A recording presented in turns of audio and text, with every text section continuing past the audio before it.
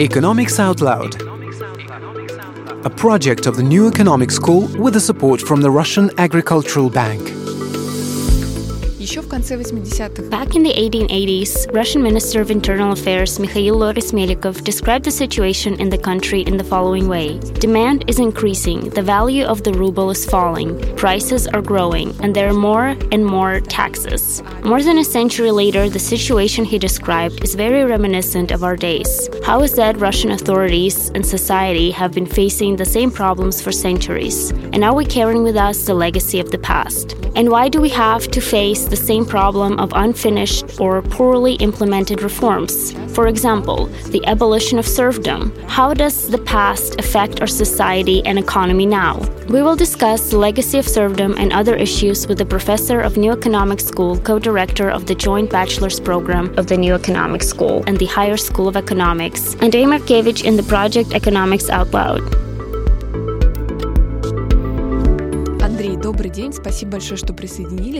Andrei, good afternoon. Thank you very much for joining us. It is obvious that over the past 200 years in Russia, many problems have remained unresolved. Which problems today are owed to the system of serfdom?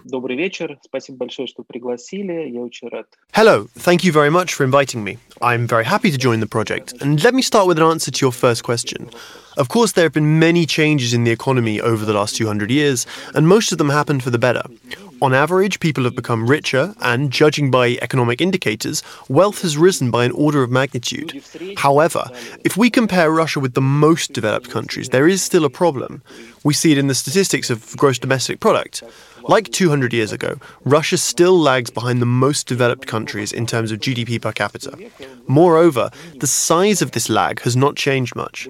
Over the past century, for which we have relatively reliable data, GDP per capita in Russia has been fluctuating in the region of 30 to 50% of GDP per capita in the United States. And this is probably the main economic problem that has not yet been solved. Andrei, how much, in your opinion, the abolition of serfdom and the subsequent land reform contributed to the 1917 revolution? And is it possible to say that the reform became the main reason for the discontent among the Russian people? Now the authorities are postponing reforms. And are they running the risk of problems being accumulated due to the snowball effect? That's a good question. The revolution is a complex phenomenon, and there is no one simple explanation for the Russian Revolution of 1917. We can say that the economic difficulties of the First World War, which appeared due to the weaknesses of the Russian economy and the general unpreparedness for a big war, contributed to the revolution. At the same time, we can definitely assert that serfdom had a negative impact on economic development and hindered economic growth. Thus, it contributed to the revolution in this way. Some parallels perhaps can be seen in the modern situation. Returning to serfdom, together with Ekaterina Zhuravskaya, we wrote a paper, The Economic Effects of the Abolition of Serfdom, Evidence from the Russian Empire. We analysed data on grain yields in the European provinces of the Russian Empire in the 19th century before and after the abolition of serfdom, and we find that yields began to grow rapidly after the emancipation of the peasants. We also find that during serfdom, the provinces with the highest share of serfs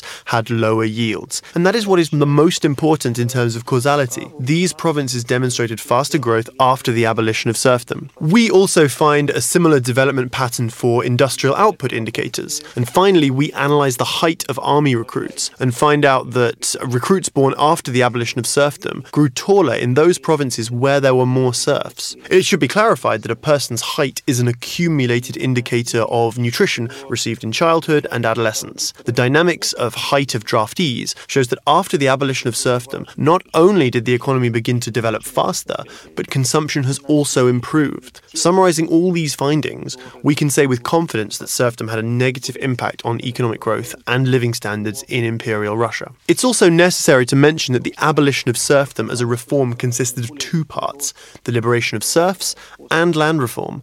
The liberation happened relatively fast. However, land reform dragged on for many years, and its implementation also varied across regions. From our point of view, it is necessary to distinguish these two components.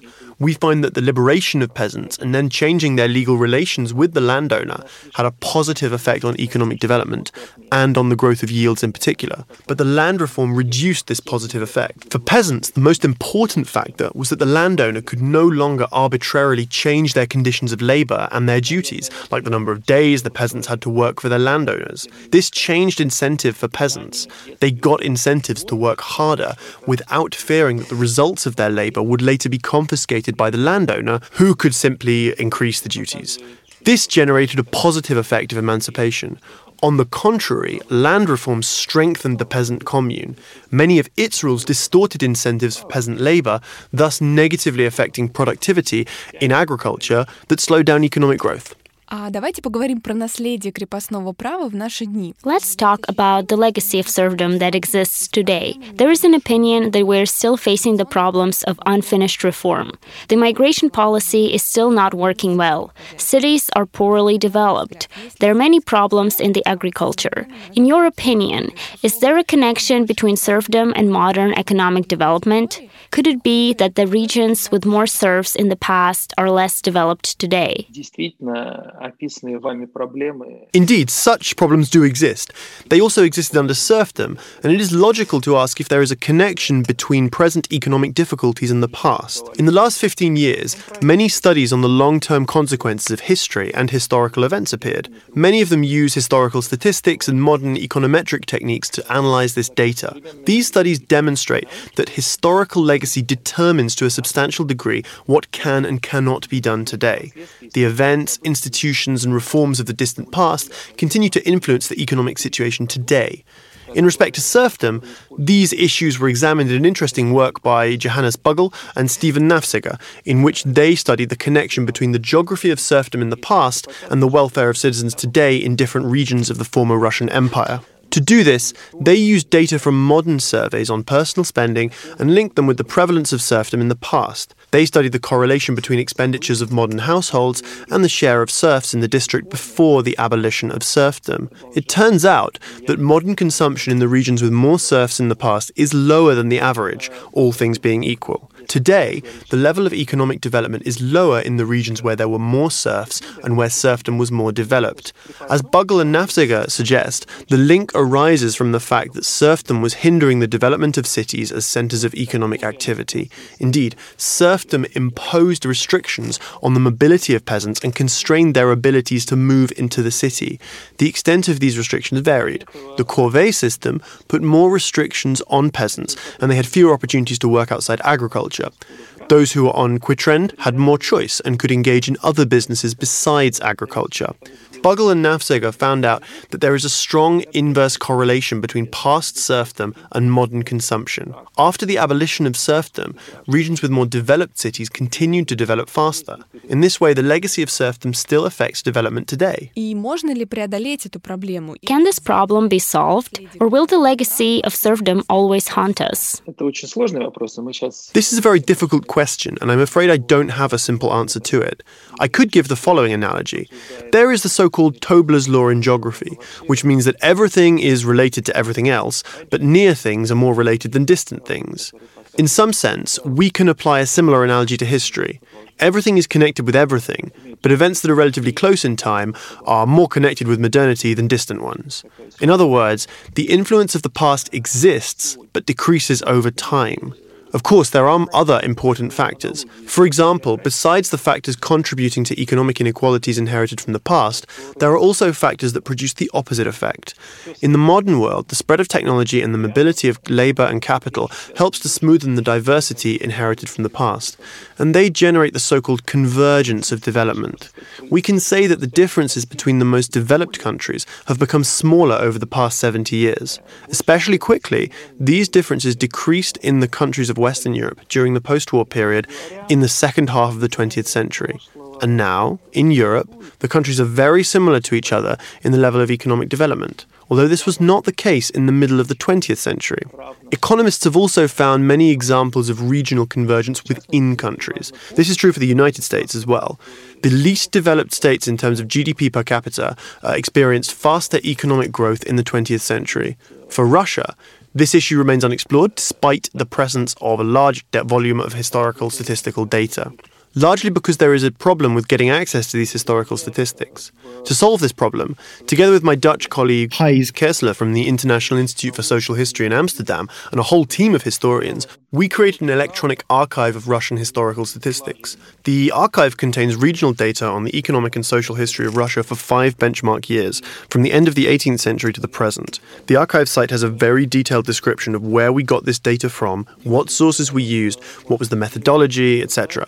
The final version of the archive with indicators of statistics on population, labour, agricultural development and industrial output is ready. Anyone can download the data from the site ristat.org. Using this data, I reconstructed a very important indicator of regional development, regional GDP.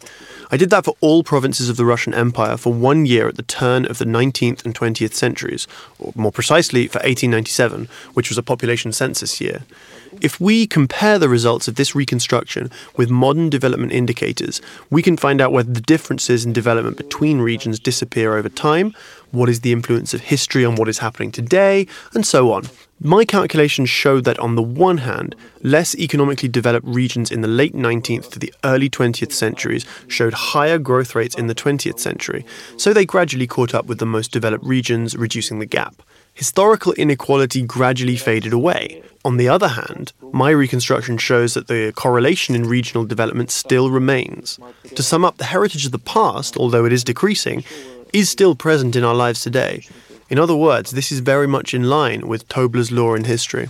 To reduce inequality, there should probably be some kind of special policy to create equal opportunities for development for all regions.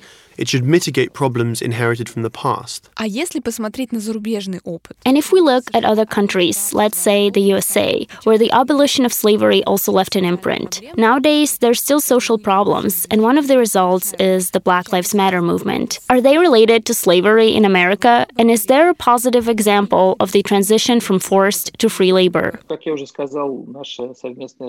In our joint work with Yekaterina Zhuravskaya, which I already mentioned today, we find that the abolition of serfdom had a positive effect on the development of agriculture, industry, and the living standards of the peasants. So this is a positive example of the transition from forced to free labor. In this respect, the situation in the United States was different. Nobel laureate in economics Robert Fogel showed in one of his works that slavery in the southern states was as effective as free labor in the north. Fogel made this conclusion from the analysis of a lot of statistical materials. However, in the 1970s, when Fogel presented his findings, they generated a lot of controversies.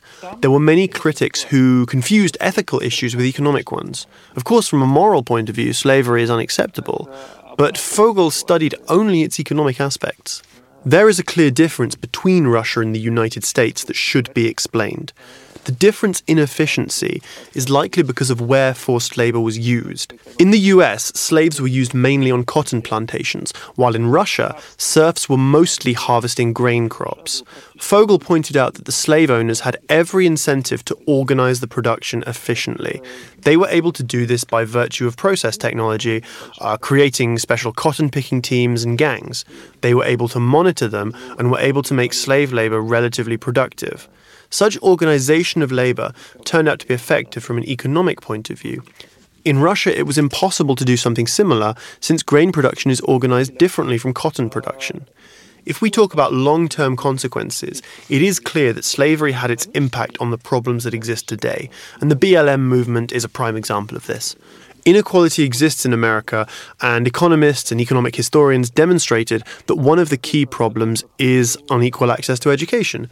It is a problem that was inherited from the past. It goes deep into the history of slavery in America. Еще одно наследие, от которого нам явно не удается избавиться, это... Another question that I would like to ask you is about peasant commune in Russia. In the beginning of the 20th century, Russian Prime Minister Pyotr Stolypin tried to destroy it but failed. Soviet authorities simply transformed it into a collective farm, which was so bad that every peasant dreamt of fleeing it. Do we see the historical consequences of peasant communes now, and do they constitute a problem? Does this affect, among other things, the attitude towards private property, to the protection of which we are generally not accustomed? Yes, the peasant commune and communal land ownership were a very interesting set of institutions. Although you compared it with the collective farm, I'm not sure about that. In my opinion, these are different institutions because there was much more coercion in the collective farm and much less freedom for peasants than in a traditional commune. Peasant communes existed not only in Russia. Originally, it was created in Europe as anti-catastrophe insurance for its members and helped them to get through difficult times. Communes were able to reduce inequality among its members. It made everyone poorer, but it helped to reduce the risk of hunger for every member of the commune. In many countries, the commune introduced the so-called system of dividing land into strips. In order to equalize the incomes of members, they were dividing the land into plots of equal quality, and inside these plots, strips were further cut out for each member of the commune. Accordingly, somewhere a peasant was getting a strip of good soil, and somewhere not very good soil, and so on.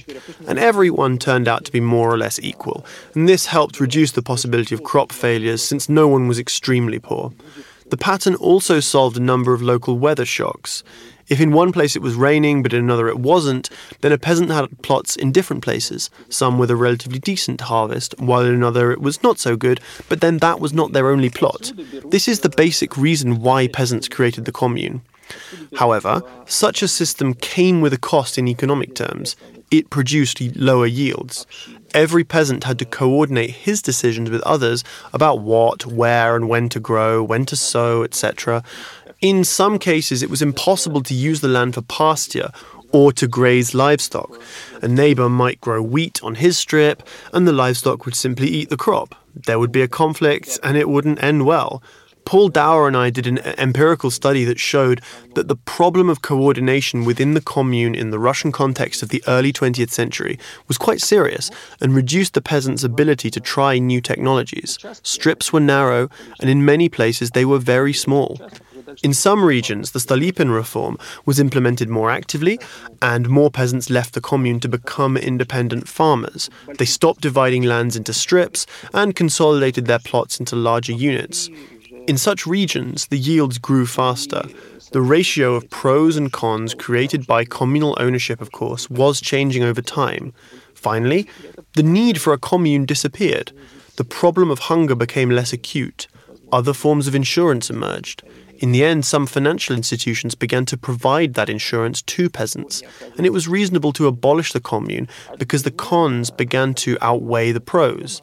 It was a reason behind the Stolypin reform, but the authorities could not decide on it for a very long time because there were also other reasons involved.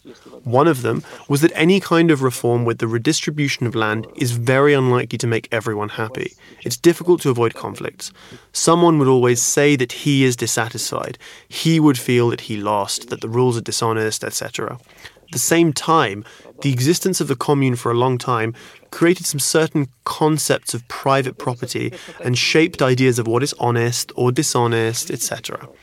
It can cause serious opposition and resistance to reform. This is exactly what happened during the Stolypin reform. There were many conflicts around its implementation. We know about the cases where peasants set fire to their neighbours' houses. Of course, it was extreme, though it happened pretty often during the implementation of the reform. Today, it is very interesting to see that the geography of positive and negative attitudes towards the privatization of the 1990s and attitudes towards the Stolypin reform in the past are close to each other. There's a positive correlation between these two characteristics. Together with Paul Dower, whom I've already mentioned, we wrote an article that shows exactly this. In the regions where there were more conflicts associated with the Stolypin reform, today there is a less favourable attitude towards the institution of private property, and people more often think that it is necessary to repeal the results of the privatisation of the 1990s. Our data does not give an explanation to that, though there might be two reasons. On the one hand, personal attitudes are caused by cultural factors. In some sense, attitudes towards private property are determined by culture. Another explanation is that the Stolypin reform and the problems during its implementation formed a negative attitude to any kind of privatization, and that somehow passed down through generations to our contemporaries and created their critical perceptions of the privatization of the 1990s. In any case, the historical experience of the commune, one way or another, through one channel or another, influences the attitude towards privatization today, and this is also important to take into account when choosing some kind of economic policy today. Очень интересно то, что вы рассказываете, потому что есть же общее, бытует мнение. It's very interesting because there is a concept that public attitude towards privatization and private property and the protection of it defined by cultural codes. However, it turns out that this is not culture, but a very specific reform that simply did not go through very successfully. We have to keep in mind that there are variations in cultural norms across space. We studied not only Russia, but our data also referred to the entire European part of the Russian Empire, Belarus, Ukraine, and Russia. These countries are culturally close, but there are also some quite significant differences. And what we do is studying the local differences in culture and historical experience and trying to find out how stable they are. Андрей, спасибо вам большое за интересный разговор. Andrei, thank you very much for an interesting conversation. I think that it is a very interesting question for our listeners. How any government action changes society and reforms leave an imprint on future generations. They have to deal with the legacy of modern events, reforms, and government decisions. We hope that our society will be able to overcome the consequences created by serfdom and the land reform that followed it, and we will successfully cope with it. It was the podcast Economics Out Loud. Listen to us at podcast hosting platforms and read us on social networks and on the website of the New Economics School.